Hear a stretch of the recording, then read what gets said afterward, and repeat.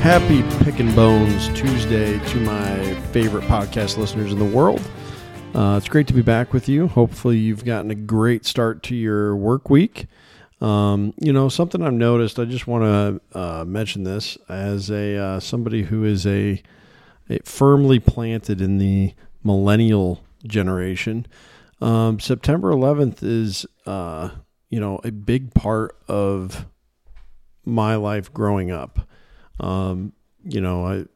If you're around my age, you probably remember that school day very well, getting that terrible news. And, there may even be a few folks listening in right now who had friends or family members personally affected by those events. And so I definitely want to mention that and say that you are not forgotten from my family's prayers. And certainly we are grateful for all the coming together that our country had at that time.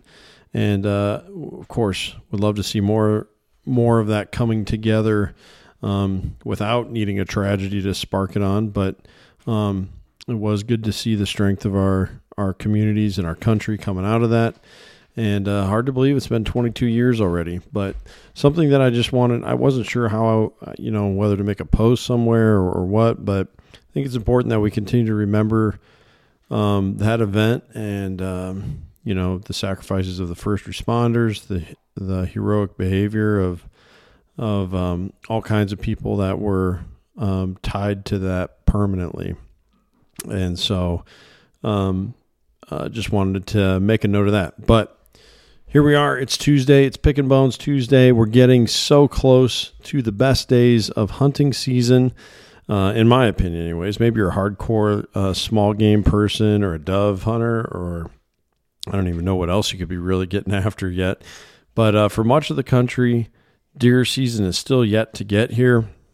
Of course, there's some exceptions out there, but I can get a little fault of mine on the podcast is I can get a little Iowa-centric sometimes and think that the hunting season revolves around Iowa. So my apologies to that, to all of you who are not Iowegians like myself. But I know that Wisconsin and Missouri, two of our neighbors, kick off their deer season later this week. And on the 15th, I believe, and maybe even Minnesota's grouped in with that. But everyone else that's not already started, it's probably coming the same day that it does for Iowa. I know Illinois is the same, which is October 1st. So I figured it might be time for a good, timely little advice session on early season deer hunting. I've said it before, early season is my favorite time to hunt. I think the deer are more predictable then. I love that they're less pressured. And the farm, just to be just to be totally honest with you, the farm that I hunt the most is an October farm. So the early season is a special one for me, and one that is filled with tons of opportunity as long as you hunt it the right way. And so I came up with 5 tips that I think could really help you out for this coming October, whether you're an experienced hunter or you're a rookie hunter. I think these are things that you should keep in mind in order to have better success. And so I'm going to start right off the bat with the one that everyone would put on their list, but I'm trying to put a little twist on it, to make it somewhat different so you're not just hearing the same things all the time. But that would be, don't be aggressive at the wrong time. Notice how I put that qualifier on the end. I didn't say don't be too aggressive because there are definitely times to get aggressive in October. So when should you get aggressive? Well, definitely when the weather dictates it. If you have a nice, like a significant cold front coming in with a high pressure, high atmospheric pressure system, that is a time to go ahead and go to a choicer spot where you're going to probably run into some deer. Now, when you do that, you need to do it at the right time. Don't be late to the stand that day because, then you're being aggressive at the wrong time. You're going to get spotted and you may damage that location for the rest of the season. Also, you need to take into consideration where it is you're hunting. I've mentioned for years that Mark Kenyon over at Wired to Hunt, Mark's been on this podcast before. He's a great guy, great whitetail hunter, one of the most knowledgeable whitetail guys really that I know of or have heard from. And I grew up as a hunter, so to speak, listening to Wired to Hunt all the time. Excuse me. And the interesting thing there is Mark hunts in Michigan, which receives way, way, way more hunting pressure than what Iowa does. And so the deer there are very different from Iowa deer. And so I was playing things very cautiously here in Iowa, and I didn't need to. And I started to notice that I was missing out on opportunities because I was hunting like a Michigander, and I needed to hunt like an Iowan. And that's the same for you. Whatever your circumstances, if you're from Wisconsin, yeah, you're going to be hunting like a Michigan. You're going to be hunting like Mark. If you're from Illinois, yeah, you're probably going to be hunting more like me over here in Iowa. Know what your hunting pressure is. Know how easily spooked are your deer, and apply the right amount of aggressive hunting to your situation. So being aggressive at the right time, you got to take a lot of different factors in. I'd say number one would be knowing what I just mentioned, knowing the pressure of your area. 2, the weather. And 3, the time that you're going to be able to, the timeliness that you're going to be able to get to where you need to hunt. If you can't fit it, if it's too narrow of a window, like maybe you work nights and you're not sure if you're going to get off in time to get out first thing in the morning, or maybe you have to work until 5 o'clock at your job and you're not sure if you're going to be home in time to really get in the stand in time. So be smart in that regard. So be aggressive. So let's turn it to a positive. Be aggressive at the right time. And so be very calculated with that and think it through. The next is kind of related, and that has to do with trail cameras. Now, we have an ongoing conversation on trail cameras. I think we're getting closer to maybe the truth. This last one that I had with Garrett Fike was really good. I'm definitely not a trail cam nihilist anymore after talking to my friend Jake Hofer. He and Caleb, to be honest, they've kind of won me back over that. Yes, trail cameras can be very useful, but I think after talking with Garrett Fike, we understand that you got to be very thoughtful with that. And part of that is when you're checking those cameras. If you have a cell camera, great. Just let that thing go. And hopefully, you don't run into any connectivity issues or dead batteries or whatever, full card. Hopefully that all works out and you can stay hands off. But most of us can't afford a whole bunch of cell cameras, so you're probably going to have to check them the old-fashioned way. Come up with a system that makes that intel still useful to you, but doesn't require you to always be checking it. The one exception I would say for that is if you are putting that camera on the tree that you're hunting from or very close to the tree that you're going to be hunting from. So in other words, you're not leaving additional scent and, tromping around more, that kind of thing. You're keeping the pressure down, making sure that the deer keep moving through your property until later in the season when things really get good.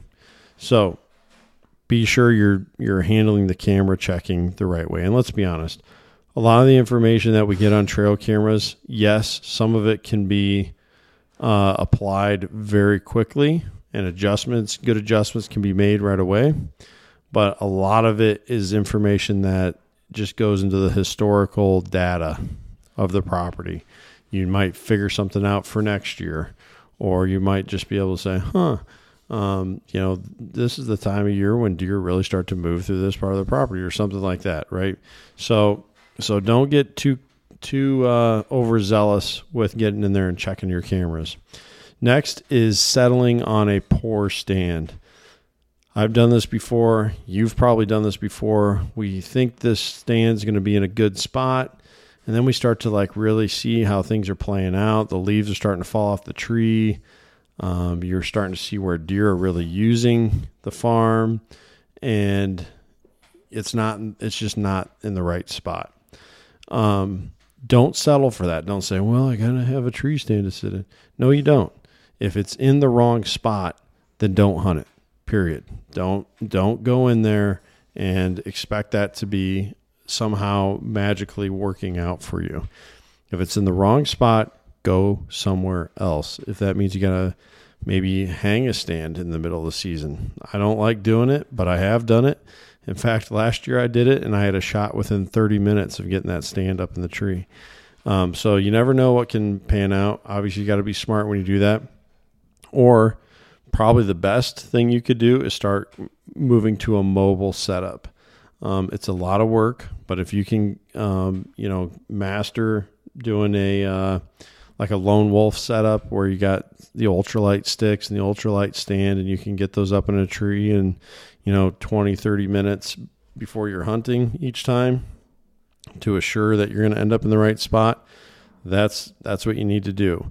If you go back, I think it's episode I want to say around 65, I had Dan Johnson from the Nine Finger Chronicles come on and talk about mobile hunting. And he just kind of explained, the kind of things you need to be doing if you really want a legitimate shot at things working out. So, consider doing the mobile hunting thing. Otherwise, do the old hunt from the ground. I've done that so many times and have gotten some great opportunities just because I knew that getting to the right spot was more important than being in the comfortable spot or being in the best vantage point. You just got to get in the right spot. Now, hopefully, if you have control over the property to some degree and you're getting to hunt there all the time, you can prep those stands before the season and get them in those good areas. But if not, then you need to make the kind of adjustments that I just mentioned. But especially consider hunting from the ground and getting into a good spot. Still using the wind, still being careful on your access and your entrance and exit to where you're hunting, that you're not going to be blowing things up for yourself later in the year. So make your right call that way. Here's another one that I think a lot of hunters just throw out the window, and it's so ridiculous that they do it. It's not hunting mornings in the early season. Now, I would agree that most of the time, morning hunts are not super productive during the early season. However, sometimes they are. Last year, killed a really nice buck at 10 minutes after sunrise. And a couple years before that, I had a bad hit, but I did get a shot off, and I just blew the opportunity on a nice buck in the morning. The first buck I ever tagged, I shot him in the morning in the early season, and trying to think if there's any others. I think it's just those three that I got in the morning. But that's 3 bucks taken in or had a shot opportunity at least while hunting a morning in October. And here's what all 3 of those things had in common. A big cold front came in. If you have the right conditions, which would be a nice cold front, you need to be out there hunting if you can hunt. It's just, to me, I know some people debate whether or not cold fronts really affect deer movement. To me, they do. Absolutely, 100%. If I had to put money on it, I would. That it is a great time to be out there hunting, so don't shy away. Don't just automatically write off mornings. Be a flexible hunter, and that means not always just going with the age-old and the paradigms, I guess you could say, that longtime hunters try and pitch and sum everything up with. It's just not true. You need to be fluid. You need to adjust with the season, and then you'll have more opportunities. So don't just write off hunting mornings. Hunt the right mornings, though. And then finally, as you're sitting there, you're learning the property, whether it be a piece of private ground that you have access to, or maybe it's just a public piece in the area. Don't make the mistake of being so caught up in the moment that you aren't learning good information for next season. Now, of course, you can make little adjustments in the season, but you can also make some big adjustments that take place over the course of the next year. And a good way to figure out if you're noticing any of those things is every time you go in your mind, oh man, if this was so a big one here in Iowa is the crop rotation, right? If this was corn this year, then that spot right there would be really good. Boom, log that away, type it up in your notes app on your phone or whatever. Make a little note, drop a pin on Spartan Forge that you need to put a stand up there for next year, whatever it is. Learn information that's going to help you bounce ahead for next year. Other things might be, if that pasture didn't get mowed, or if there was a little bit of food over there that was available, all those little things. Maybe you can go talk to the landowner. If you are the landowner, make the adjustment yourself, and you can take that information and hopefully launch yourself forward going into the next hunting season and have better results there. So those are just 5 tips. Of course, there's many, many more that I could put in here, but I don't have time for it, and you don't have time to listen to it. And so this is, I think, a great starting point for you. These are all things that I've applied and have had excellent success from in the earliest days of the deer season, and I'm very confident that you will as well if you can apply them.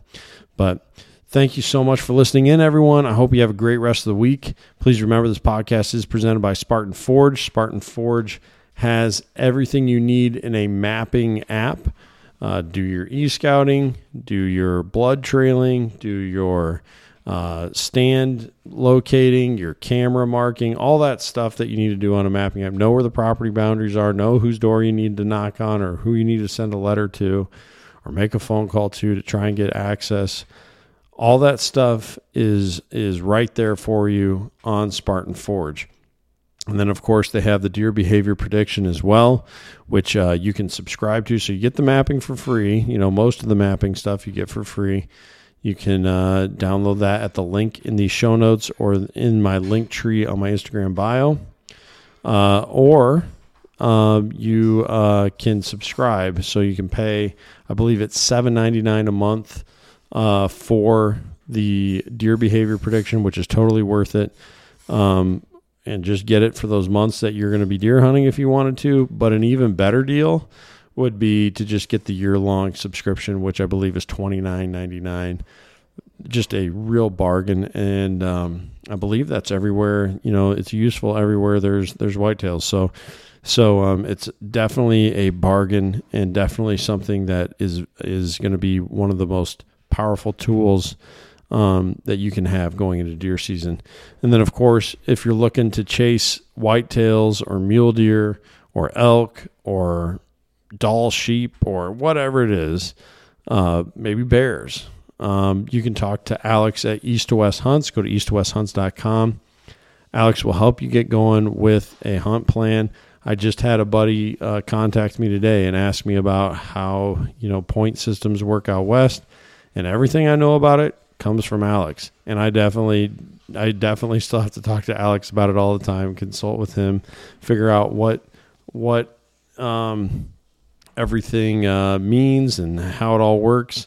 So you should definitely do the same thing. You can reach out to Alex through the website, or again, you can find links in the show notes, find out what his Instagram handle is, get in contact with Alex, set up a free consultation, find out how he can best help you, whether it's gear rental, hunt planning, tag applications, or all of it. Alex is the man to talk to. And finally, if you tag a beautiful deer this year, which I hope you do, and you want to get that thing memorialized as some kind of mount, whether it's a European mount, a shoulder mount, full body mount, whatever it is, you're going to need to go to a quality taxidermist. Don't settle for just the guy that your buddy tells you about. Don't settle for the guy that just lives down the street. Maybe they're great. Maybe they are. I don't know.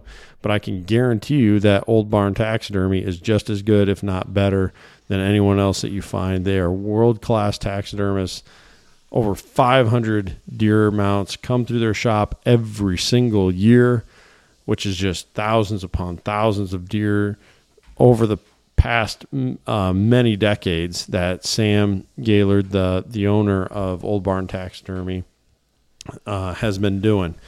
And you can do all sorts of other work there as well. Shoot a moose, shoot an elk, shoot a bear, shoot a mountain lion, shoot a turkey, even waterfowl. They will take care of it for you. So go to Old Barn Taxidermy, find the link for them in these show notes, and tell them that the First Gen Hunter podcast sent you there. They want to know that our partnership is working out, and I don't blame them. So definitely, I want to know that it's working out. That's good feedback for me too. So definitely let them know that, and definitely get that mount done the right way so that you can enjoy it for the rest of your life. Well, thank you again, everyone, for tuning in. Please leave a 5-star review on Apple Podcasts or Spotify if you haven't done so yet. And until Friday, I'll talk to you then, everyone. Take care and take someone hunting.